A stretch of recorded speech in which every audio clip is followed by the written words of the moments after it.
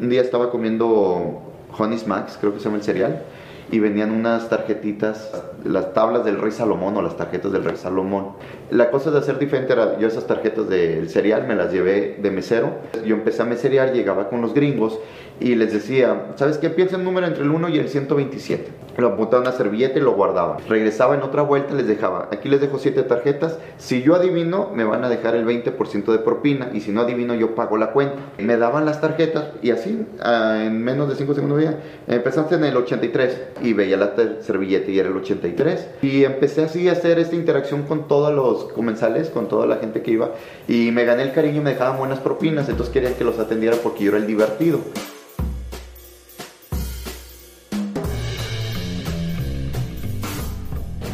Elhier, muchas gracias por darte el tiempo de estar con nosotros. Fue un viaje largo y sé que andas desvelado, pero te agradezco muchísimo el que te hayas tomado el tiempo de venir aquí a nuestro programa. No, muchas gracias, Nayo, por ahora sí que darme este espacio. Es un honor para mí, desde que te vi en redes sociales. De hecho, yo tengo mucho tiempo queriendo hacer entrevistas en León de este tipo, con gente conocida de allá, y cuando vi tus entrevistas y todo, no, me encantaron y me identifiqué muchísimo. Aparte soy regio y la verdad que para mí es el honor estar aquí. Muchas gracias, Elhier. Y hazlo, porque necesitamos siempre dar herramientas a la gente que nos sigue, pues para que tengan la esperanza de que se puede llegar a ser exitoso haciendo lo que les apasiona, ¿no? Eso precisamente, yo creo que el éxito no radica en salir en televisión o en ser cantante de rock o en ser actor de Hollywood. El éxito es tener una plenitud personal, y desafortunadamente lo entendemos hasta que pasan muchos años de nuestra vida, ¿no? Así es, Elhier. Pues cuéntame de ti, Elhier. Mira, yo soy regio, nacido aquí en Gine, aquí donde nació el 90% de los regiomontanos, ¿no? Nací en 1980, viví en Guadalupe, Nuevo León, en San Rafael, ahí al lado de la explosión del 88, creo, 87. Donde estaban las botanas Leo, ¿no? Ándale. No sé si siguen estando ahí todavía. Sí, ahí en Jardín de San Rafael, en la calle de Olivo, ahí crecí, en casa con mis abuelos. Mi mamá fue madre soltera, hasta que yo cumplí 5 años, crecí con mis tíos, mis abuelos. Y ahí estuve en Monterrey, allí en Guadalupe hasta el 85, que se casa mi mamá con mi papá, el que me crió, y nos fuimos a Veracruz 3 años por el trabajo de mi papá. Trabajaba en Liconza en ese entonces. Ahí estuvimos 3 años. Para mí fue muy difícil porque a los 5 años desarraigarme de mis amigos y luego irme a Veracruz a hacer amigos nuevos, y a los 3 años irme de esos amigos para irnos a Acapulco 2 años y hacer amistad, y en el 90 regresar. Entonces regreso a Monterrey a los 10 años. O sea, andaban de nómadas. Andábamos de nómadas. Regreso a Monterrey a los 10 años y me empieza a gustar mucho el fútbol, pero fue muy curioso. En Acapulco hay unas playas que se llaman Caleta y Caletilla, que en ese entonces eran muy limpias, muy bonitas. Que han salido bastantes futbolistas de ahí de Caleta, ¿no? Sí, como Jorge Campos, por ejemplo.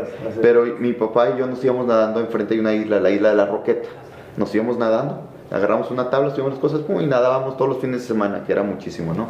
Entonces me hice esa condición física, llego a Monterrey, empiezo a jugar fútbol, y yo sin saberlo pues traía una condición física impresionante. Claro. Y llegamos aquí a Monterrey a vivir en Lagos del Bosque, aquí en el sur, cuando todavía esas eran las afueras de Monterrey. Llegabas ahí y ahí empezaba la carretera nacional y esto estaba retiradísimo, ¿no? La estanzuela ya era casi llegar a Guatemala, casi creo, ¿no? Y llegué y empecé a jugar fútbol con un equipo que se llama Astros en Villa Las Fuentes. Los Astros de Villa Las Fuentes. Jugué de niño y luego estuve en la selección de la liga, creo que se llama AIFAS, Asociación Infantil de Fútbol, sí, AIFAS, algo así. Y después estuve en Vaqueros de Nuevo León, en la rama infantil, que creo que ahí salió un futbolista que se llama Vaquero Jauregui, el famoso Vaquero Jauregui. Y luego estuve en tiempo en las fuerzas básicas de los Rayados, como hasta los 14 años, una cosa así, 15, no recuerdo. Nos vamos otra vez a vivir a Guadalupe. Yo estudio la primaria aquí en el colegio bilingüe Mark Twain, que todavía existe. Y nos vamos a San Rafael, regresamos, y yo entro a la preparatoria de la 15 Florida. Claro. Donde los famosos cayobos, ¿no? Y me toca estar en la tarde. Ahí era cuando la prepa era de 2 años, porque ya en todo México las prepas eran de 3 años. Entonces yo entro a los 15, salgo a los 17, y en los exámenes vocacionales que hacían, a mí me salía siempre comunicación. De hecho, acabo de ver la entrevista que le hiciste a Pini, que es muy parecida. Yo no conocía esa parte de Pini. A mí me sale el tema de comunicación, Y yo no estaba muy seguro de estudiar comunicación porque típico, te vas a morir de hambre. Me decían, no, es que te vas a morir de hambre, no hay trabajo. Entonces me acuerdo que un día iba llegando yo a la prepa y había un camarógrafo y le dije, tú estás en la facultad de comunicación, yo quiero estudiar comunicación. Me dijo, te vas a morir de hambre. Y entonces me dije, ¿qué es en lo segundo que soy bueno? Pues en la administración, en las matemáticas. Y me fui a FACPIA a estudiar Oye, ¿no te arrepientes de no haber estudiado comunicación? No, es que sí me regresé a comunicación. Perdóname, ya me estoy adelantando, discúlpame. Me voy a FACPIA, entro al sistema abierto y al mismo tiempo entro a la Carmen Romano a estudiar música. Y dije, pues soy bueno para la música y soy bueno para la administración, entonces de ahí voy a vivir. Y una vez, me acuerdo que entro a FACPIA, al sistema abierto, hice 2 semestres en uno porque puedes adelantar materias, entonces en 3 o 4 meses yo ya iba en segundo semestre. Entonces me acuerdo que yo vivía en Apodaca ya entonces en Santa Fe, al lado de Lomas del Pedregal, que ahí es donde conocí a Raúl. Sí. Y me acuerdo que un día yo estaba en mi casita de interés social, así chiquita, y yo escuchaba que mi mamá se estaba muriendo de risa, pero llorando. Yo nunca la había escuchado a mi mamá tan contenta y llorando de risa. Entonces me asomo y veo que está y me llamó la atención y está viendo la tele. Yo tenía 17 años. Entonces me meto al cuarto, me siento y mi mamá veo que está viendo un monólogo. Estaba viendo Dal Ramones. Ajá. Entonces, yo lo veo, era la primera vez que lo vi, que estaba y los tengo grabados en VHS, los monólogos todavía. Y lo veía. Buenísimos. Buenísimo. Yo no sabía que era de Monterrey. Ajá. Entonces, me llama la atención lo que hace, lo veo con gorra, chavo. Ya, pues está bien grande, tiene 35 años, creo, en ese entonces. Creo que regresaba él de Puebla y empezó con otro rollo, ¿no? Entonces yo lo veía y me empezó a gustar muchísimo. Yo también empecé a reír. Veo que es de Monterrey y luego que estuvo en la UR. Y luego veo que estudió comunicación y que escribía y que, o sea, todo lo que a mí me gustaba, él lo estaba haciendo. Y dije, ay, a mí me gusta entonces la carrera de comunicación. Y yo llegué con mi papá y le dije, oye papá, quiero cambiar de carrera, quiero estudiar comunicación. Y me dijo, te doy esta oportunidad, ya no va a haber otro cambio. O sea, ahorita tengo la oportunidad que te reivindiques. Y me metí a comunicación, pero yo entré al ICAM, porque yo estaba en la Carmen Romano, ahí en el Obispado, y al lado estaba el ICAM, el Instituto de Comunicación, Artes y Humanidades de Monterrey. Entonces ahí doy el brinco al ICAM, me inscribo, mi compañero en el primer cuatrimestre estuvo Fernando Lozano. Él ya estaba en multimedios y él entró ahí a estudiar. En la Carmen Romano mi compañera era Estrella Veloz, que después estuvo en la academia. También desde chavitos ahí nos conocemos, y de ahí salieron muchos valores. Entonces yo entro al ICAM, perdí un año en lo que estaba en FACP y todo. Entro al ICAM y me dedico al tema de comunicación y empecé a trabajar en Josefinos. Bueno, hice el servicio social en la Universidad Virtual del Tecnológico de Monterrey, cuando eran transmisiones, estaba en producción. Y luego en Televisa Monterrey hice noticieros, hice mi servicio social. En ningún lado me contrataron. Empiezo a trabajar en Josefinos Pizza de Office Boy, a sacar copias. Pero yo siempre daba ese plus. Yo quería trabajar ahí, yo quería quedarme a trabajar ahí. Sacaba copias, pero aparte hacía relaciones, todo. Y la jefa me pasó a tráfico. Rosario Otero se llamaba mi jefa. Fíjate, Elhier, ahorita que me estás contando tu historia, ¿cómo pasaste de una carrera que te decían que no iba a haber chamba y cómo fuiste construyendo la chamba? O sea, porque finalmente uno busca para encontrar. Así es. Cuando te dicen no hay, simplemente no buscas y no encuentras. Entonces, así es. Dices, oye, pues yo era office boy, pero daba un plus. Eso me llamó la atención. Así es. Cuando das un plus es cuando realmente empiezas a abrirte la brecha dentro del común denominador. Porque dicen, caray, entonces aparte de sacarle la copia, me dio esto y esto que no le pedí. Así es. Y es cuando empiezas a crecer. De hecho, yo siempre he creído, siempre va a haber en todos gente más capaz que tú, más profesional, y gente abajo de ti. No te puedes estar comparando todo el tiempo, porque siempre te vas a frustrar, ¿no? Entonces yo he creído también, o he aprendido en estos años, que de una manera racional, si tú te fijas un objetivo, y ese tiene que ser su objetivo, y no lo logras, te frustras. Pero muchas veces, cuando obtienes algo, es la consecuencia de tu trabajo. Y yo siempre he creído mucho en ser diferente. Muchas veces no ser tan capaz, sino en ser diferente, en marcar ese tema de ser diferente. Y yo de chavo me acuerdo que yo desarrollaba así como una fórmula y decía, bueno, una cosa es la capacidad, el conocimiento y la actitud. Y yo lo veía como complementario, ¿no? Capacidad es que puedes hacerlo, conocimiento es que sabes y actitud que quieres. Si te falta uno de esos 3 elementos, difícilmente desarrolles una habilidad. Por ejemplo, puedes ser muy capaz para hacer algo, tienes el conocimiento, pero si no quieres hacerlo, no tienes la actitud, de nada sirve. O viceversa, puedes tener el conocimiento, la actitud, pero si no tienes la capacidad, por ejemplo, yo quiero ser cantante, pero mi capacidad vocal no me da, entonces pues no lo puedo hacer. O viceversa, la capacidad, la actitud, pero si no tienes el conocimiento, tampoco desarrollas esa habilidad. Y hay que saber reconocer cuando no la tienes, y hay que también ser agradecido cuando la tienes y explotarla. Así es, y tienes que identificarlo, es parte de eso. Entonces yo de chavo, yo me acuerdo que quería ese plus, porque en el Inter mis papás tenían muchos problemas económicos. Entonces en ese entonces mi motivación era tener un buen trabajo para poder sacar a mis papás de trabajar. Y yo me acuerdo mucho de un día en particular que dos momentos en particular. Uno fue que mi papá, vivíamos al día, batallamos mucho, y me acuerdo que mi papá fue al patio, agarró una escoba, cortó el palo, lo dividió en pedacitos, así, pedacitos como de 20 centímetros, les puso un alambre, y hizo unos manguitos y se fue a Soriana a venderlos para que la gente cargara sus bolsas. Con lo que vendió ese día, llegó a la casa con el kilo de huevo, el litro de leche, el pan, pero no se dio por vencido, y mi papá es ingeniero. Y mi papá pasaba una etapa muy complicada y se me quedó muy marcado eso, o sea, el valor del trabajo. Mi papá me lo inculcó, no con palabras, porque hay muchas cosas que mis papás no me enseñaron con palabras, sino con hechos, y ese fue con hechos. Eso fue una. Otra cosa que aprendí muy importante ahí es la lealtad y la amistad. En ese entonces mis papás teníamos un carro y lo teníamos empeñado.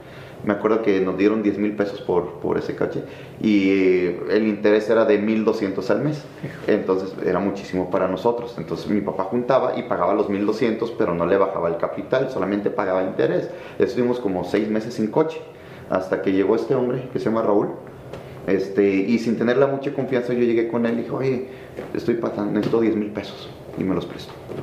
Me los prestó. Oye, Raúl, necesito 10,000 pesos.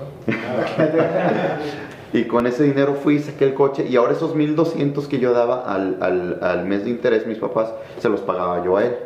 Y No quiero los 10,000 pesos. se los pagaba yo a él, y después de un tiempo fallece mi abuelo, y sin esperarlo mi abuelo me dejó 50,000 pesos, era de Telmex, y con eso liquidé la deuda al tercer pago, ¿no? Entonces de ahí fue que fortalecí mi amistad. Oye, hablas de tu papá como si fuera tu papá, era tu padrastro, pero él Sí. tomó el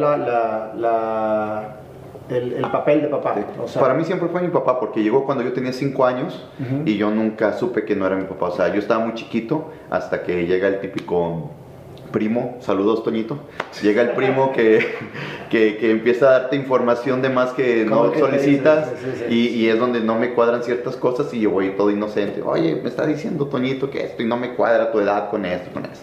Entonces mis papás: necesitamos hablar contigo. Yo tenía 11 años, creo, 10, 11 años. ¿Tuviste más hermanos o eras...? No, soy hijo único. Okay. Soy hijo único. Y entonces mis papás se hablan y dicen: ¿sabes qué? Pasó esto, él llegó en este momento, y pues biológicamente no es tu Claro. papá. Entonces en ese momento yo lloré mucho de agradecimiento. No tuve palabras, yo lloré de agradecimiento, porque como y yo estaba muy chiquito, ¿no? Y para mí es mi papá es mi papá. Entonces, yo cumplí 25 o 26 años, y una amiga de México me dice: oye, ¿nunca no has querido conocer a tu papá biológico en México, no? La verdad no, o sea, no me ha nacido porque no me ha faltado nada. Pero en ese entonces yo había vivido, mi papá tuvo hijos anteriores de otros matrimonios, y no supo de sus hijos en 20 años. Y yo vi cómo mi papá sufría al no saber de ellos. Y dije: ¿y si mi papá biológico sí quiere saber de mí, y yo tengo la posibilidad de encontrarlo, no por mí, sino por él, pues lo voy a hacer, ¿no? Digo, viendo yo que mi papá, Pedro, sufría mucho por no saber de sus hijos. Total que agarro la sección blanca cuando todavía funcionaba, y busco el nombre, y es en México. Llego a un consultorio médico, sale un señor, y se me queda viendo, y se portó muy grosero conmigo, y le digo: oiga, vengo a buscar a Carlos. Ah, sí, es mi hijo, y no está. Y entonces era mi abuelo biológico, pero al verme físicamente pensó que yo era hijo de él. Pensó que yo veo a mi abuelo, y mi abuelo pensó que yo era su hijo. Le dije: no vengo por eso, no, yo quería conocer a Carlos. Total que después, por otras circunstancias, por una tía que conocí ahí en el consultorio, ella me contactó por debajo del agua, y conocí a mi papá después, a los 27 años. Conozco a mi papá, y yo le dije: ¿sabes qué? No vengo a buscar un papá, vengo a buscar un amigo, papá ya tengo, o sea, mi papá es Pedro y yo vengo a darte mi amistad, o sea, no vengo a reprocharte ni nada, yo te ofrezco mi amistad, ¿no? Entonces tuvimos una relación muy efímera porque fallece a los pocos años, pero él tenía 3 hijos que yo nunca conocí y nunca me los quiso presentar. O sea, tengo 3 medios hermanos que nunca, 3 medios hermanos que nunca supe de ellos. Pasa el tiempo y yo estoy en México viviendo, toco en una banda de grupo, en un grupo, toco el bajo, salsa, merengue, cumbias y todo, y me hago muy amiga de la vocalista y muy amiga del, ¿cómo se llama?, del percusionista. Después de una tocada un día en la madrugada, vamos pasando en la Ciudad de México por el metro Chabacano, y ella me dice, mira, ahí yo trabajaba. Entonces volteo, le digo, oye, ¿es la calle Ramón Fabié? Es donde tenía el consultorio de mi abuelo. Sí, ¿cómo sabes? ¿Trabajas al lado de un consultorio? Sí, ¿cómo sabes? Le digo, no, es que el del consultorio, ahí donde trabajas al lado, es mi abuelo biológico. Y me dice la chava, ¿eres tú? No manches, yo conozco a tu abuelo y conozco la historia de que regresó un nieto y un hijo perdido que tenían. ¿Eres tú? Digo, pues sí, es eso. Total que en otra circunstancia la conocí y ella conocía a mi tía. Y a través de mi tía conocí a mis hermanos después, pero fue circunstancial, o sea, yo conocí a los músicos en un momento y resulta que eran amigos de mi familia biológica, en una ciudad de 25 millones de habitantes. ¿De donde no eras? De donde no era. Entonces fue un tema circunstancial que lo tomé como una señal. Pues más bien son diosidencias, ¿no? En vez de circunstancias. Así es, son diosidencias y pues ahí sí conocí a mis hermanos. Entonces yo ya estando aquí en el ICAM, yo empiezo a trabajar en Josefinos, te digo, doy ese plus, trabajo, me meto a estudiar actuación a la ANDA, aquí en el Teatro La Anda. Uno de mis maestros era Roberto Alanís, que creo que ahorita ya anda muy movido aquí en la actuación, y en ese entonces me voy a Miami a grabar un reality show, Casos de Familia, que conducía a Judith Grace. Me acuerdo, yo tenía 24 años, por ahí debe estar en YouTube, y me gustó mucho ir a Miami a conocer, y dije, no, ¿cómo llegaste a un reality, güey? No sé, un día alguien me habló de tantos actores y me hablaron, oye, necesitamos un actor. Sí, voy, es mañana, sale el vuelo a las 5 de la mañana, pues voy. Entonces me voy a Miami, pues sí, de un día para otro. Me habló alguien que no conocía, me compraron el boleto, me lo mandaron y me fui a Miami. Y me fui a grabar el programa, regreso y dije, ya no quiero estar en Monterrey, yo quiero viajar, quiero conocer. Quiero ser actor. No sé, yo tenía la chispa de irme, pero no sabía. Dejo amigos, tenía novia, dejo el trabajo, tenía 24 años, no tenía dinero. ¿Qué es lo que te hizo tomar esa decisión? Algo interno, algo así que yo quería. ¿Pero cuál era tu visión? ¿Hacer qué? Irme de Monterrey y era un sentimiento, era un feeling, no te lo puedo explicar. O sea, era algo que, aunque estaba en una ciudad de las más importantes del país y podía hacer muchas cosas, había algo que me decía que me tenía que ir. No lo entiendo, o sea, sigo sin entender qué hacía que me fuera. Es que eso se llama instinto. Pues el instinto muchas veces te hace que pienses cosas o que sientas cosas que no entiendes en el momento. Pero por eso los grandes sabios dicen, sigue tus instintos. Así es. Porque te van a llevar a un buen lugar. Y yo no sabía por qué, o sea, yo no sabía, y es más, no tenía ni dinero. Y un tío pidió dinero prestado, 2,000 pesos, me acuerdo, con un prestamista que pagaba intereses, y me dio 2,000 pesos.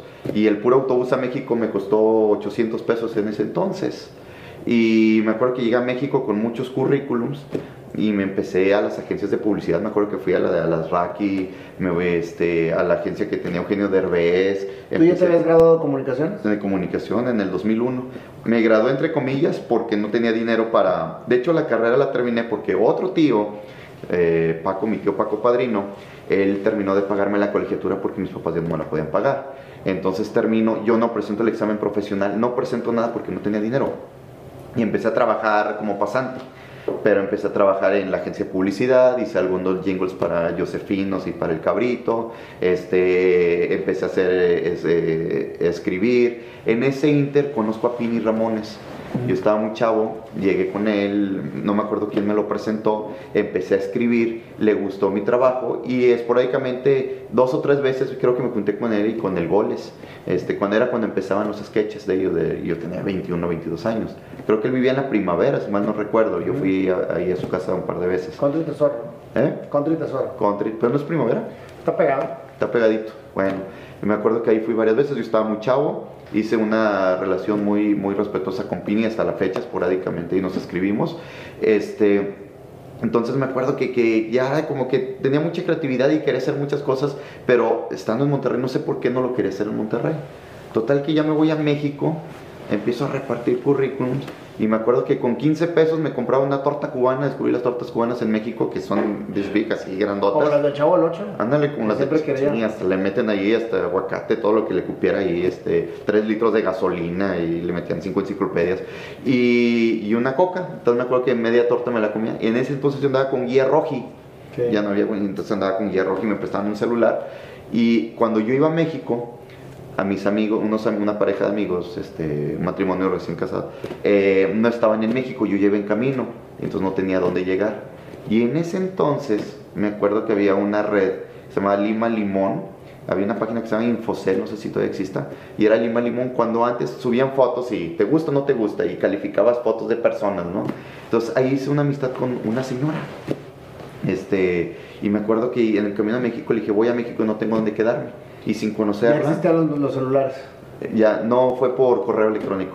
Es que el correo, sí, era por correo electrónico, perdón. Sí, ya le escribí un correo. Es que estoy tratando de leer tu lenguaje. No, es que era mi Nokia, güey, pero después me di cuenta que no tenía saldo, güey. No, me mandé un correo y me recibió sin conocerme, güey. Y me acuerdo que me recibió sin reconocerme, llegué a una casa, me dieron un cuartito y ahí la conocí, una familia que quiero mucho, y empecé a repartir currículums. Y mis amigos que estaban en México me dijeron, oye, llegaste a México, no estamos ahí, estamos en San Miguel de Allende, vente para acá. Es que no tengo dinero, ya tengo 2 semanas y no consigo trabajo y ya se me está acabando el dinero. Bueno, yo estoy ahorita de gerente en un bar, te puedo dar chamba de mesero. Ah, va. Y me lanzó. ¿Todavía no descubrías la guitarra o ya? No, ya tenía 9 años tocando guitarra. Yo tocaba en el coro de una iglesia porque me gustaba una niña del coro de la iglesia, entonces yo iba porque quería estar con el niño de la iglesia, y Raúl también cantaba en el coro de la iglesia, ahí también empecé a ir la amistad con él, y medio tocaba ya, o sea, yo lo hice más que nada por quedar bien con la muchachita, pero fíjate qué curioso, varios otros personajes de ahí me trataban muy mal, o sea, tocas muy feo, estás desafinado, tu guitarra está vieja, pero así, literal. Entonces decía, ah, caray, y eso me picó mucho el orgullo y me metí a la Carmen Romano porque quería ser mejor que ellos. Entonces entro a la Carmen Romano y después me gusta tanto la música que ya no lo tomé como un tema de reto. Ya, y me gustó, y ya después ellos mismos ya me buscaban para que fuera a tocar con ellos. Oye, vente, Elhier toca muy padre. Pero ya se volvió en un tema más positivo que otra cosa, ¿no? Entonces son señales y son cosas que claro, la vida te va poniendo. Total que yo ya tenía 9 años tocando guitarra, yo había tocado aquí en varios lugares, ya tocaba en el Barro Antiguo, tocaba en fiestas, trova, etc. Entonces llego a San Miguel de Allende de mesero. Entonces, fíjate, ya era licenciado en comunicación, ya había estado en Miami, músico, en Josefinos, ya tenía como una carrera chiquita, pero la tenía. Y aún así fui de mesero. Entonces me acuerdo que cuando estaba ahí, un día estaba comiendo Honey Smacks, creo que se llama el cereal, y venían unas tarjetitas que, voy a decir, se llaman las tablas del Rey Salomón, o las tarjetas del Rey Salomón, que son 7 tarjetas que tienen muchos números, ¿no? Y que tienen un truco, que si tú piensas en un número 53, te doy 7 tarjetas.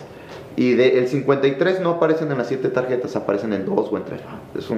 Pero si tú sumas los primeros números de cada tarjeta, siempre te va a dar el número que pensaste. O sea, de esas 7 tarjetas, tú piensas en 103. Si tú das 4 tarjetas y sumas ciertos números, te va a dar 103. Necesitas mucha agilidad mental para la suma. Entonces, cuando yo hacía ese truco, la gente se queda impresionada. La cosa de hacer diferente era, yo esas tarjetas del cereal me las llevé de mesero. Entonces, yo empecé a meserear, llegaba con los gringos y les decía, ¿sabes qué? Piensa en un número entre el 1 y el 127. Lo apuntaba en una servilleta y lo guardaba. Regresaba en otra vuelta, les dejaba, aquí les dejo 7 tarjetas, si yo adivino me van a dejar el 20% de propina, y si no adivino yo pago la cuenta. Ah, pues órale, no. Entonces llegaba de rato y me daban las tarjetas y así, en menos de 5 segundos veía, empezaste en el 83. Y veía la servilleta y era el 83. ¿Y cómo le hacías? No, pues así es el truco, o sea, las tarjetas del Rey Salomón son 7 tarjetas con muchos números. Tú siempre vas a escoger donde aparece el número, porque en algunas tarjetas se repite y en otras no, y siempre voy a tener que decirlo. Sumando los primeros números de cada tarjeta, te va a dar es más, no sé si las tenga aquí. ¿Pero cómo le haces, güey? Déjame ver si las tengo aquí o no. A ver si te salvaste. No, no las tengo, te salvaste. Las tengo en la mochila. O sea, siempre traes tus tarjetas del Rey Salomón que siempre te salieron en un cereal. En un cereal, sí. Y ahí fue la conexión con Salomón. Ahí fue la conexión. Así se llaman las tarjetas del Rey Salomón. ¿Sí? Y empecé así a hacer esta interacción con todos los comensales, con toda la gente que iba. Y me gané el cariño y me dejaban buenas propinas. Entonces querían que los atendiera porque yo era el divertido y los otros meseros. Entonces, en una ocasión, me dan descanso, porque en San Miguel de Allende todo el mundo quiere ser mesero, porque nos va muy bien. Sí, claro. Entonces me dan descanso, y pues, yo no tenía trabajo, no tenía amigos, llego al bar, me pongo en la barra, y había una guitarra, y la agarré y la afiné. Entonces me fui al pasillito de un bar, y me puse a tocar la de Hoy ten miedo de mí, de Fernando Delgadillo. Me puse a arpegiar y me puse a tocar. Va pasando una muchacha, que se llama Alma, y se queda ahí parada y se pone a cantar conmigo. Que llevo en la boca, el sabor, y se va y se mete a una mesa. Entonces me dice el gerente, vete a esa mesa con ellos. Entonces voy, me siento y me empiezan a pedir canciones, empiezo a tocar, cierran el bar. ¿Y de quién era la guitarra, güey? ¿De quién era la guitarra? No sé, ahí estaba, fue otra diosidencia, que ahí estaba la guitarra. Pero resulta que cierran el bar, animo la mesa, y pues era el alcalde de San Miguel de Allende con su gabinete. Y me dicen, oye, nunca te habíamos visto, ¿tú quién eres? No, pues vengo de Monterrey. ¿Y a qué te dedicas? Estudié comunicación y hago temas de comunicación. Oye, tenemos una vacante temporal de 3 meses de comunicación porque una chica se embarazó y le vamos a dar su licencia de maternidad. Pues la agarré. Entonces, al otro día estaba trabajando en Presidencia. Hice mi examen y todo, y oye, pero eres muy bueno, y empezaba el tema de transparencia en ese entonces me voy al Instituto de Transparencia. Oye, es bien movido. Como yo no tenía novia, hijos, familia, televisión, no tenía nada, me la pasaba trabajando de lunes a domingo, era todo mi entretenimiento. Si no hacía nada me sacaba los ojos, era leer, tocar la guitarra y trabajar. Entonces andaba de lunes a domingo trabajando, me pusieron en giras y eventos, empecé a organizar giras, eventos del alcalde y todo. Y luego en ese entonces el alcalde buscaba ser senador y dijo, oye, pues yo necesito un asistente, un chavo, y este chavo es bien movido. Entonces, oye, vente a hacer campaña conmigo, necesito buscar la candidatura. Pues órale. Entonces yo empiezo a trabajar con él, yo tenía 25 años, pero te digo, son cosas que yo no sé de dónde saqué, yo soy muy organizado. Entonces me acuerdo, oye, tenemos que ir a 46 municipios y tenemos que buscar ciertas cosas, votos de cierta gente. Entonces yo empecé a hacer listas de gente, empecé a bajar de internet y todo. Entonces cuando voy el primer día a trabajar con él, yo traigo una carpeta con toda la información. Me dice, ¿qué es eso? Y me lo quita y empecé a ver, ¿esto quién te lo dio? Yo lo saqué, ¿de dónde? De internet. Y traía yo el mapa de Guanajuato y yo iba coloreando los lugares que íbamos visitando y yo llevaba una relación que nadie me pidió. Entonces le llamó mucho la atención que yo hiciera eso. Entonces gana él esa candidatura y yo decido salirme de ahí, dije yo no me gusta este tema, ¿no? Y me voy, me dice, oye, nos fue muy bien, ahora sigue esto. No, pues yo me fui a Guadalajara a trabajar en una empresa de medios exteriores. Pero cuando yo renuncio a la presidencia municipal de San Miguel de Allende, agarro mis maletas y estoy esperando el taxi en una esquina, literal, para irme a la central y regresar a Monterrey. O sea, llegaste de mesero y terminaste la presidencia municipal. Y ya había hecho una campaña, ¿no? Interna. Entonces, pero dije, no me gusta la política. Dije, no me gusta nada. Entonces, ese día voy, platico con él. No, pero ¿cómo te vas? Todo el mundo quiere trabajar aquí, tú te vas. Pues sí, no me gusta, no es mi vocación. Entonces agarro mis maletas, voy al departamento y literal, llego en una esquina a la gente que iba a San Miguel de Allende, donde está el Grito, y estaba yo esperando un taxi para irme a la central de autobuses. Y escucho una voz que conozco, Elhier. Entonces volteo y era Rosario Otero, que fue mi jefa aquí en Josefinos, en Monterrey. Y ella estaba de paso en San Miguel de Allende. Y fue mi maestra en la universidad. Entonces le dije, ¿qué haces aquí? No, pues trabajaba, ¿tú qué haces? No, estoy en Guadalajara, me dice, trabajo en una empresa de medios exteriores, soy la directora y estoy buscando un coordinador general, vengo a entrevistar a un chavo, así como tú, con esas características como tú. ¿Y tú qué haces? Pues acabo de renunciar hace media hora aquí y voy a buscar trabajo a Guadalajara. Y voy a Monterrey, y dice, oye, ¿no quieres trabajar conmigo en Guadalajara? Va. Y me fui con ella a Guadalajara, pero fue en San Miguel de Allende, o sea, encontrarme a mi primera jefa y que fue mi maestra en la universidad en San Miguel de Allende, no tiene sentido, ¿sí me explico? O sea, no cuadra. Y me voy con ella a Guadalajara. Entonces, estoy con ella trabajando un tiempo en Guadalajara y por circunstancias de que yo quería regresar con mis papás. Ojo, yo me voy de Monterrey, me acuerdo que un 10 de junio del 2004, me fui un 10 de junio. Ese día que me fui, mi mamá se quedó llorando en la casa porque me fui, pues no hay necesidad, me llevaba muy bien con mis papás, me llevo muy bien, son como mis hermanos. Y mi papá, pues me llevó a la central y pues órale, te quieres ir, no sé por qué, pero pues órale, te apoyamos, ¿no? Por esa intuición que tenías de irte. Con esa intención que tenía de irme, ¿no? No, intuición. Intuición, sí. O sea, porque, pues por eso te saliste, dijiste, no quiero estar aquí. Pues no sé por qué. Y fíjate cómo, cómo ya no querías tampoco estar en la presidencia y llegas a la esquina y sigues teniendo chamba. Entonces, eres un hombre de intuiciones. Sí, y precisamente en San Miguel de Allende terminé conociendo a Gilberto Marcos. Que yo lo admiraba, de hecho yo veía todos los días los noticieros y Foro, creo que salía los domingos, y yo estaba niño y yo veía a Gilberto Marcos, ¿no? Yo era el ñoño de mis amigos. Porque veías el noticiero. Porque veía, pero me gustaba mucho la televisión, siempre me gustó la televisión de Monterrey. Bueno, tengo ya ahorita no la he visto, pues, pero yo crecí con la cultura televisiva de Monterrey, ¿no?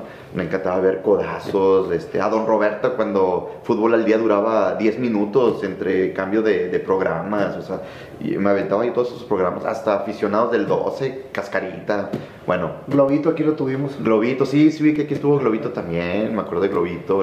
No, Tommy, hasta Tommy lo veía. Ya ves que Tommy era como la antesala de Pipo, creo. Sí, claro. Antes antes que Pipo.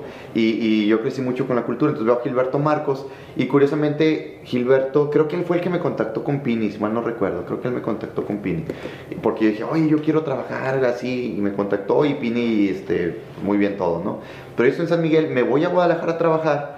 Por circunstancias ajenas a mí, yo decido no estar ya en Guadalajara y me voy a Monterrey. Digo, después de haber sido coordinador en la agencia de medios. Después sí, me voy a Monterrey, después de haber estado en San Miguel de Allende. Llegando a Monterrey, llego con mis maletas, me siento y digo, bueno, voy a buscar, y recibo varios correos donde me dicen, oye,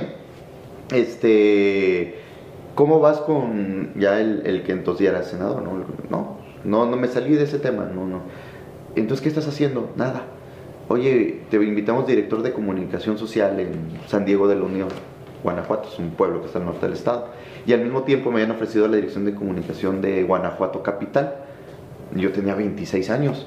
Y dije, no, pues San Diego de la Unión, porque es un pueblo, me representaba un reto para mí. Y aparte está a 10 minutos de la Federal, a 5 horas de Monterrey.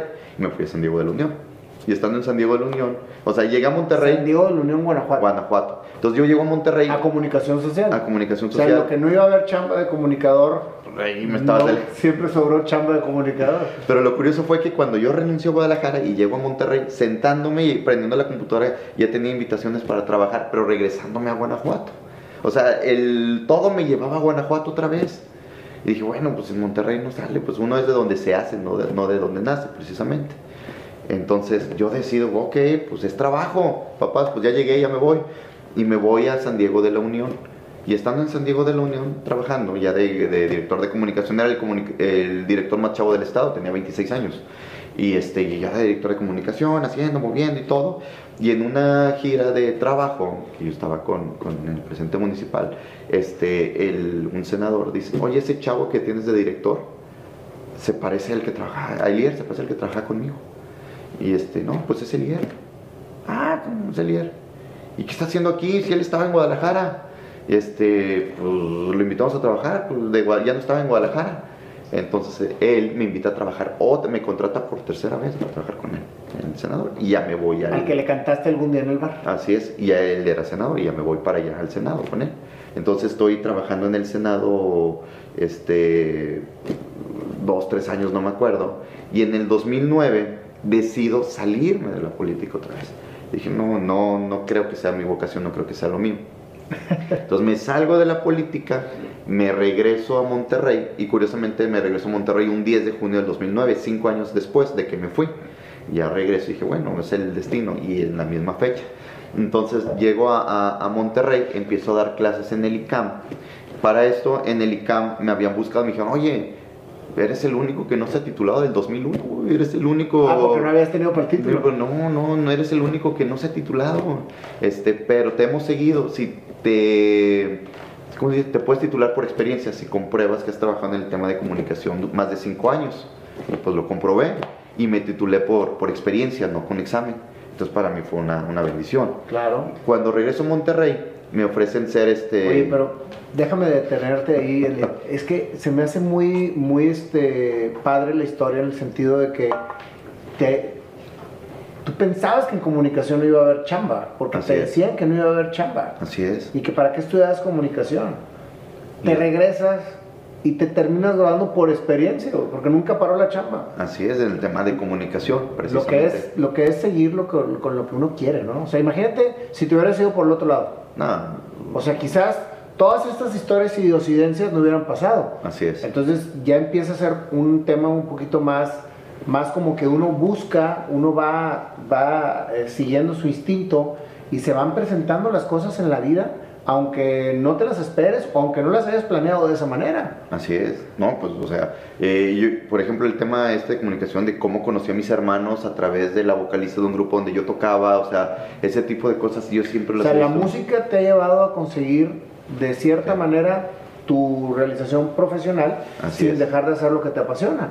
Y no soy músico profesional, o sea, No, pero la música fue el vehículo para Así poder es. ir abriendo camino. Es correcto. Y muchas veces uno piensa que tiene que ser profesional para ejercer alguna actividad que le apasiona.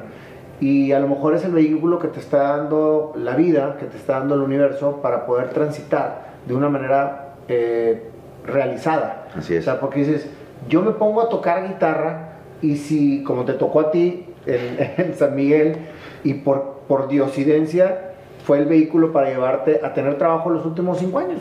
Así es. O sea, una te llevó a otra y a otra y a otra.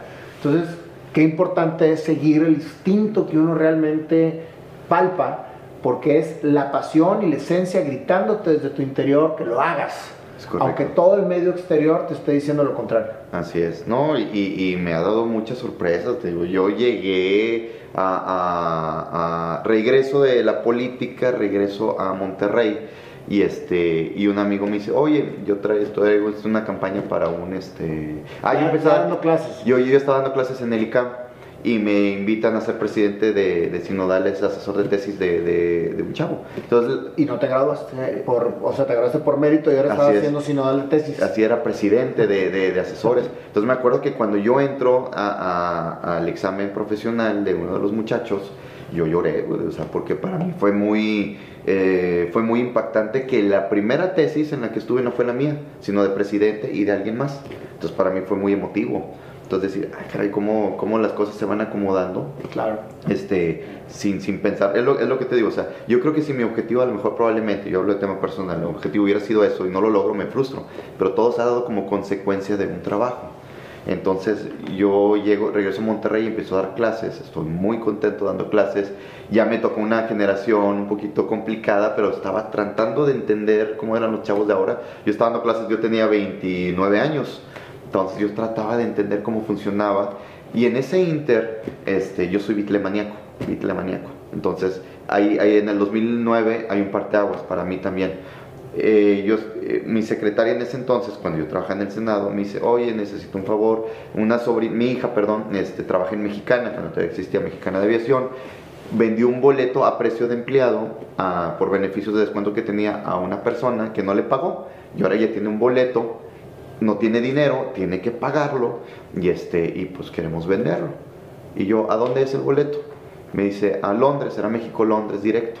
Y es ¿cómo se llama? ¿Y cuánto costó? Los 8,000 pesos. Ah, pues yo lo compro. Entonces yo se lo compro, pero fue en mayo del 2009 mi vuelo. Era cuando empezó lo de la fiebre porcina, sí, ¿Influenza? La influenza 2009, ¿verdad? Sale ese tema y todavía no existía Airbnb. Era una página que se llama compartodepa.com, que está en su apogeo. Entonces yo busqué gente donde quedarme en Liverpool, en Londres. Yo quería ir a Liverpool a conocer dónde eran los virus. Total que me escriben y todos me cancelaron. No queremos, así literal, no queremos mexicanos aquí, pues, porque nos van a venir a infectar. Entonces yo tenía mi boleto para mayo para Londres y dije, uy, ¿qué hago? Entonces hablo a la aerolínea y le digo, oiga, pues lo quiero cambiar. ¿Cuándo lo puedo cambiar? Cuando usted quiera. No, pues no sé, o sea, usted dígame. Agosto, es en agosto. Ellos me dijeron, la aerolínea. Ok, pónganlo en agosto. ¿De qué fecha? Del 15 al 30 de agosto. Ok. Entonces me da la aerolínea la fecha me voy ¿cómo se llama? A Londres en agosto, me voy a Liverpool. Y esa semana en Liverpool era la Semana Internacional de los Beatles, que hacen las últimas semanas de agosto todos los años. ¿Y no sabías tú? Yo no sabía. Entonces llego a la Beatles Week, entonces llego y veo todo, llego a la caverna donde tocaban los Beatles, llego y digo, uy, no, pues para mí, conozco a unos músicos argentinos que se llaman The Brothers, que eran, tocaban música de los Beatles, me hice amigo de ellos, les empecé a fotografiar su recorrido, voy a tocar con ellos a un lugar que se llama Jacarandas, que era uno de los primeros bares donde tocaban los Beatles. Pero todo eso fue en ese viaje. Fue en ese viaje, sí, que yo compré un boleto por rescatar a la familia, y luego se cambió de fecha por el tema de la influenza, y la aerolínea me lo puso en agosto, y llego a Liverpool y está esa semana. Yo ni siquiera sabía que existía esa semana. Entonces grupos de todo el mundo tocan música de los Beatles, me hago amigo de unos argentinos, me voy con ellos al Jacarandas a tocar, que era donde empezaron a tocar los Beatles también, antes de la caverna.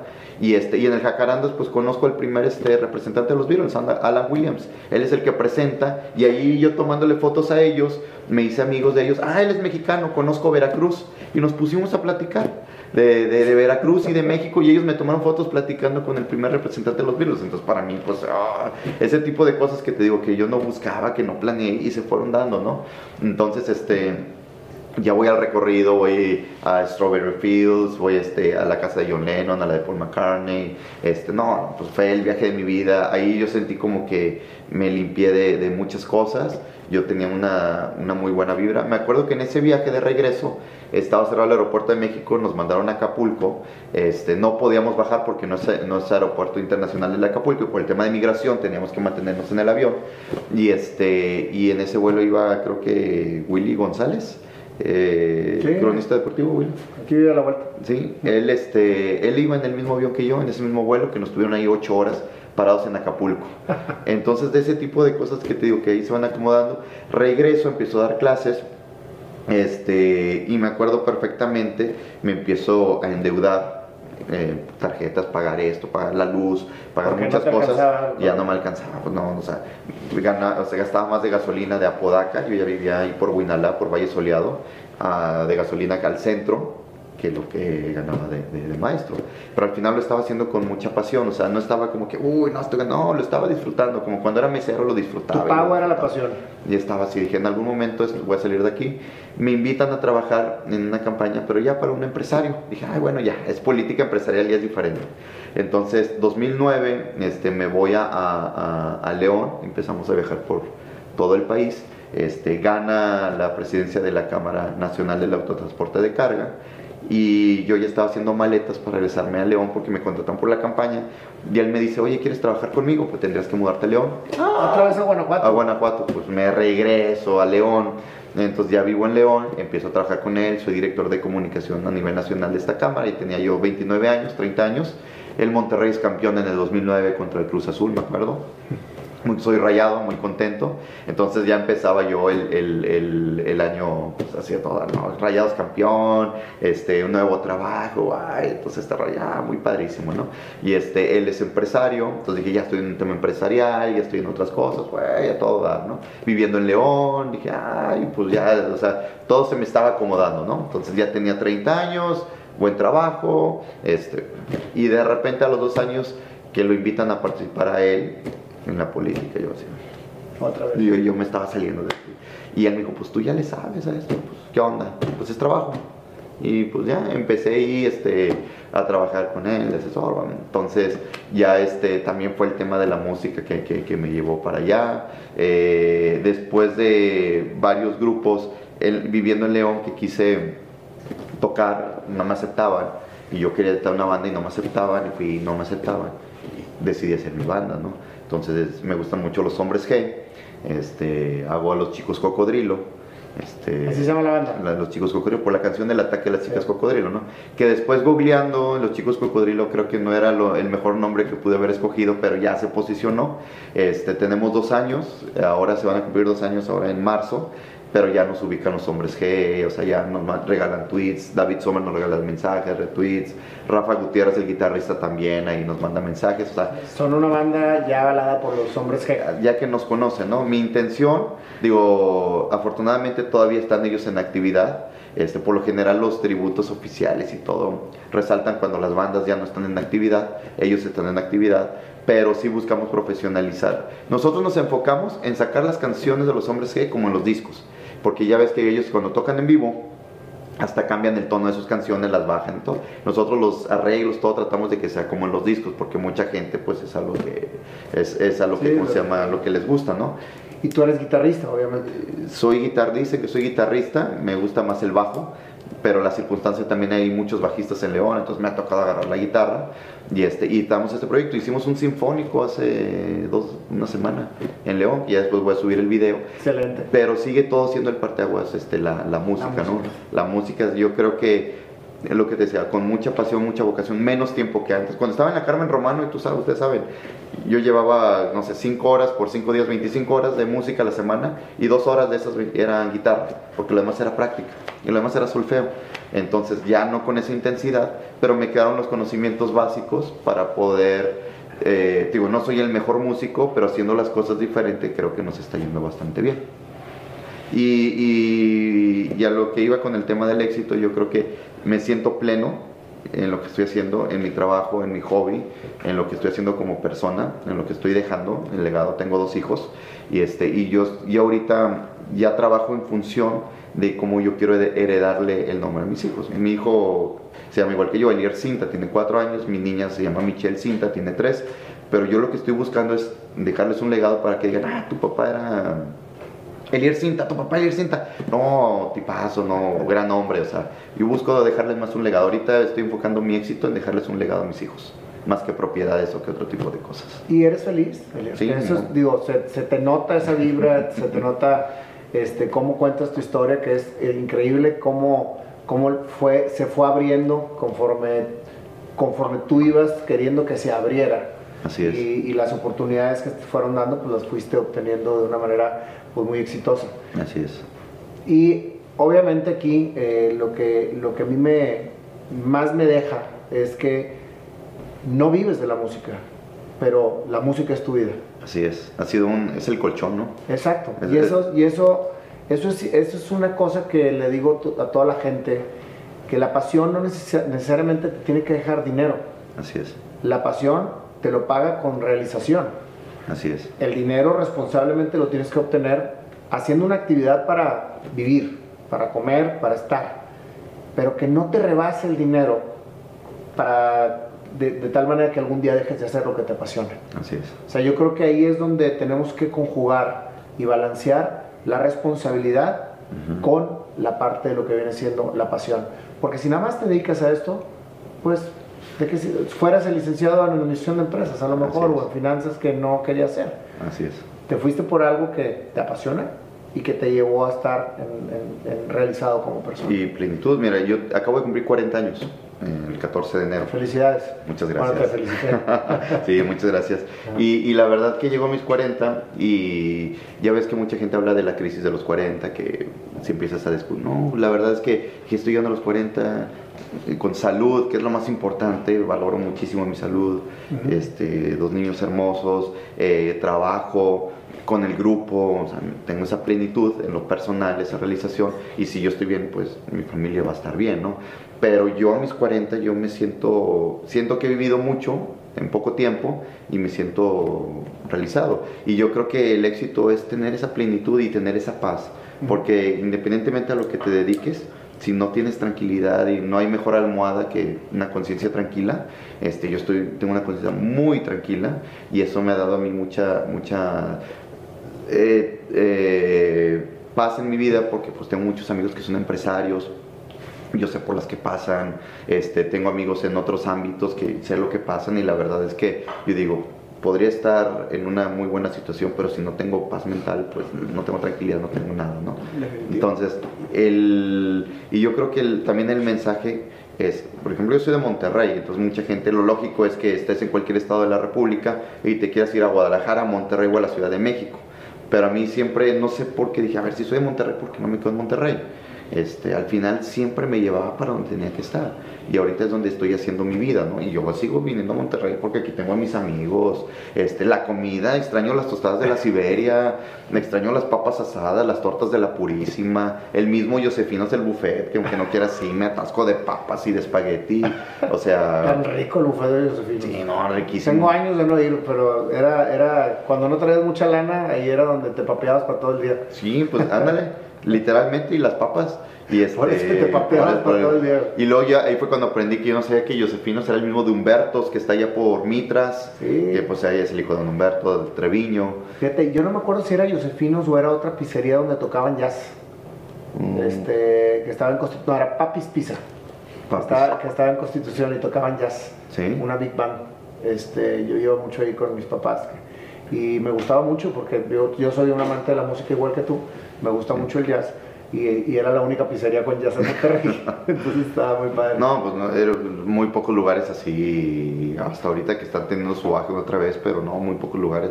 Y Josefinos empezó, el primer Josefinos fue el de la Macroplaza. Sí. Me acuerdo, antes de que fuera la Macroplaza. Sí, porque sí. Si Ahí mal en Zaragoza. En Zaragoza, si mal no recuerdo, creo que querían donde estaba Josefinos, ese edificio café, que al lado estaba la Kodak.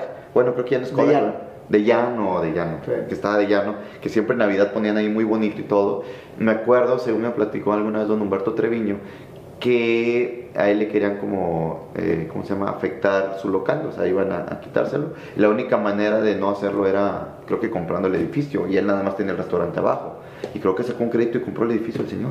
Y de ahí empezó el tema de... Fíjate, yo vivía en el centro. Yo crecí los 11 primeros años de mi vida en Allende entre Doctor Cos y Suazua.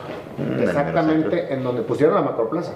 A nosotros nos expropiaron la casa para poner la Macroplaza. Entonces, pues todo el barrio del centro era para mí, pues mi vida, mi infancia, todas las vivencias que tuve. Y iba mucho al Josefinos, esos que estaba ahí en Zaragoza. Sí. Me acuerdo perfecto todo lo que estaba casi enfrente del Cine Elizondo. El Cine Elizondo estaba antes de Diego Montemayor, que era una obra de arte. El Cine Elizondo tenía los dragones. A lo mejor no te tocó porque yo soy un poquitito más grande que tú. Pero muy, muy bonito el centro de Monterrey. Sí, pues ¿qué edad tienes? Voy a cumplir 50. ¿Ya? No, usted es más joven. Tú eres de 49, 48. Muchas gracias por el Oye, sí, cumplo 50 el 9 de abril, con el favor de Dios, y me siento muy honrado de tener la edad que tengo y sentirme como me siento. Está bien. Y hacer las cosas que hago. Sí, entonces, pues vas a grabar o estás grabando un disco, ¿no? Sí, estamos empezando bueno, ya estamos terminando de componer y estamos por empezar a entrar al estudio. Esperemos que este año ya salga. Vas a ser de los privilegiados que vas a recibir mi disco. No, muchas gracias. No, porque sé que te gusta mucho la música y tratamos de hacer las cosas bien. ¿Y tú tocas Yo canto. Sí cantas, pero tocabas... Tocaba el teclado, nada más que prefiero cantar porque no puedo tocar y cantar. O sea, me asonzo mucho.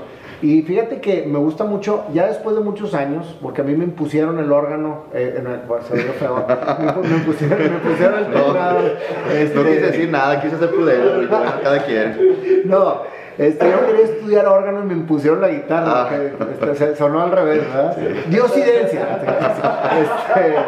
Entonces me impusieron la guitarra porque no había lana para comprar el órgano en la casa. Entonces dije yo, no, yo quiero estudiar y yo quiero tocar, y me iba a tocar a de llano. O sea, me puse de acuerdo ahí con el gerente de la tienda y ahí tenía los órganos Yamaha. Entonces yo iba al círculo mercantil a nadar y cuando pasaba por ahí por de llano me ponía a tocar. Entonces me tenían bien chiflado porque se armaba la gente ahí y ahí tocaba y nunca aprendí a tocar. O sea, todo fue empírico. Nunca estudié. Por eso soy un amante de la música, y cuando tuve mi primer billetito, cuando estaba trabajando, ya me compré mi primer teclado. Por aras del destino, pasaron los años y me aferré a que ahora quería cantar. Y ahora sí nadie me podía poner ningún órgano. Sí. Entonces decía yo quiero cantar, y pues me he capacitado mucho porque pues en mi vida había cantado. Y pues estoy... No, pero lo haces bastante bien, sí te he escuchado. Muchas gracias. Pues trato y esto, fíjate, como también la música me llevó a que ahorita mi programa se llama Entrevistas Hechas Canciones. Así es. Y si las has visto hasta el final, todas las entrevistas terminan con una canción. Yo sí las veo, Pini, yo sí las veo. Sí, porque la Pini no las había visto. Entonces, pues como es una tradición dentro de nuestro programa, te queremos regalar la canción de tu historia. Muchas gracias. Que vamos a inspirar aquí con el Panda. Adelante, Panda, por Elhier. favor. ¿Cómo estás, Panda? Bienvenido. Me puse esta playera porque pues, entre músicos estamos de gala. Sí. Exacto. Y fíjate qué curioso. Aparte A que mí- abrí el cajón y fue lo primero que agarré. Oye, ¿por qué no le das la guitarra a Elhier y tú tocas el cajón? La barriga no me va a dejar. Mejor le presto el cajón. No, por favor. Tráiganme serenata. Güey. Ok. Nada más no me impongas el órgano. Oye, Ay, sí, va. como le gusta a hombres, ¿qué le hacemos? No, verdad, no quedó. Pero, perfecto. Tú eres el bueno para eso. ¿Sabes qué? La historia de Elhier es una historia de coincidencias y de ocurrencias. Sí. Y es todo, correcto. y todo lo que le ha sucedido en la vida como que se ha construido alrededor de su buena vibra. Entonces, pues por ahí va Fíjate, el tema, ¿no? quiero agregar algo. Estuve muy atento en tu entrevista ahorita. Te En un saliste tema 3 que me veces. llama. 3 veces, pero con la oreja bien, bien. Fíjate que Elhier, algo que yo uso mucho las analogías o a veces me empiezo a comparar tu vida y me imagino que tú agarraste un velero y dijiste, yo voy para aquel punto, ¿verdad? Pero para ese punto lo tengo bien definido, no sé por dónde tenga que ir. El viento me va a llevar para la izquierda, para el norte, sur, para donde sea. Pero te agarraste tu mochila, entonces el velero te llevaba para una isla y luego te regresabas y el viento te fue llevando, ¿no? Así Pero es. tú siempre has tenido un enfoque en ese objetivo, ¿no? Así es. Entonces, veo tu vida así como que siempre buscabas ese punto y no lo has dejado de ver y lo sigues manteniendo, ¿no? Enfocado, ¿no? Y finalmente el punto se hace claro, porque al principio era una intuición, era algo que te hacía tomar una decisión de ir hacia la nada. Así es. Y terminó dándote una visión clara de hacia dónde quieres ir. Es correcto. Sí. Y la verdad, muy, muy padre. Sí te vi medio cuando entrabas en ciertos temas, así la nostalgia y todo, ¿no? No, sí. Pues yo creo que también hay que meterle algo de sentimiento aquí El día de hoy han sido canciones de de sentimiento. puro sentimiento. Entonces, ¿qué puedo hacer? Empezamos con un ritmo así agradable y luego le bajamos. Y luego le No sé subimos. qué es para ti un ritmo agradable. Algo rítmico así, por decir,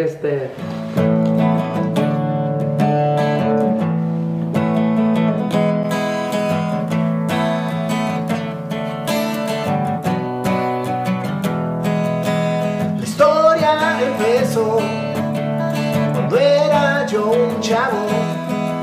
No tenía claro, pero energía sobraba de más. Siempre quise ser lo que quería ser. Y creyendo en mí la vida se empezó a abrir a mi favor. Aventura tras aventura, situaciones y situaciones que me hicieron entender que el destino estaba ahí. Sucedían cosas que a veces no entendía. Pero ¿para qué? Para crecer, para entender que la pasión me esperaba por ahí. Caminando estaba yo y las cosas volvían a salir. Me esperaban situaciones que no sabía por qué, pero al final todo iba hacia la misma dirección. Música y canción, música y canción. Así fui caminando y encontrando cada situación. Los trabajos llovían por todos lados, la esencia empezaba a surgir y al final estaba haciendo lo que quería, lo que amaba hacer. Comunicar cuando me decían que por ahí no iba a ir. Cantando y todo. No cantando no, porque no tenía buena voz, pero sí tocando, haciendo de la música mi canción. Elhier, Cinta, yo soy, para que veas que siempre acabo así cada canción.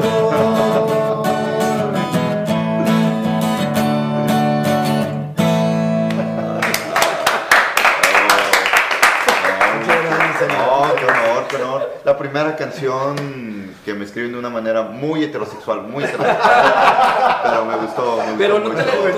y siempre digo lo mismo, ya estoy como Nayo, pero la letra la hiciste tú, canijo. No, está... Oye, y hemos tenido el reto de que salgan sin ensayar y todo improvisado a la primera. Entonces, regularmente salen. Y luego te pones de nervio cuando ya este señor ya se sube a grandes escenarios y cuando realmente es un guitarrista profesional y uno aquí sonceando con la guitarra. No soy profesional.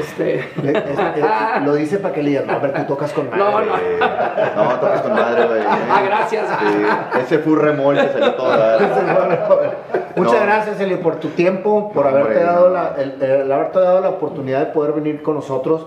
Más bien, el haberme dado la oportunidad de que... No, al contrario, la oportunidad que me das. No sabes para mí, Nayo, lo que significa. Te digo, yo este formato, yo lo he pensado mucho hacer en León, te veo, me identifiqué completamente, veo la guitarra, veo la música, veo las personas que han estado sentadas aquí, o sea, monstruos de la ciudad que, con mis respetos, o sea, en todos los ámbitos, y estar aquí para mí, créeme que es un honor, o sea, nadie es profeta en su tierra, muchas veces, ¿no? Puede ser mi caso, a lo mejor yo no soy profeta, pero entonces este espacio me puede abrir para que mis amigos y gente que yo quiero mucho, que sepan que yo soy de Monterrey, que he estado triunfando y me he ido muy bien en otros lados, pero que sigo siendo completamente regio. Claro. Y me dicen regio de cariño en otro lado, y juegan los Rayados y me emociono. Mi mamá le compro el paquete de Sky porque mi mamá sigue viendo multimedios, yo tengo la aplicación del Norte, no he dejado de leer el Norte, o sea... Oye, y algo que te veo también que te distingue mucho, no te has despegado del piso. Has convivido con gente muy importante de la política, de puestos de empresarios, con gente importante, y sigues manteniendo la esencia. Traes a tu amigo del alma que te sacó de apuros, aquí está contigo. Que te prestó los primeros 10 horas caritos. Algo carito, pero mira, aquí está contigo. O sea, eso se valora mucho. Sí. Y creo que regresas y puedes regresar a Valle Soleado y a San Rafael y a saludar al señor de la esquina de la tiendita. Todos los lugares donde has regresado a vivir. Creo que mantienes esa esencia. No, de hecho, no. Mira, donde pueda estar ahorita, los puestos son temporales, pero la vergüenza es para toda la vida, un poquito. Entonces, hay que cuidar mucho, hay que hacer las cosas bien. Y yo tengo ahorita una responsabilidad muy grande, que son mis hijos, y ese legado que yo le quiero dejar a mis hijos. No es el dinero o la propiedad, yo ese legado que yo le quiero decir a mis hijos. Yo quiero que cuando ellos estén grandes y hablen de su papá, digan, su papá fue un fregón. Y con tu pasión. Y apasionados, más que nada, ¿no? Muchas gracias por tus palabras, Elhier, que para mí es un honor también que digas que es un honor para ti, para la redundancia. Gracias por todo. No, y gracias por dejarme imponerte el órgano también. No, muchas gracias. Gracias. Gracias, no.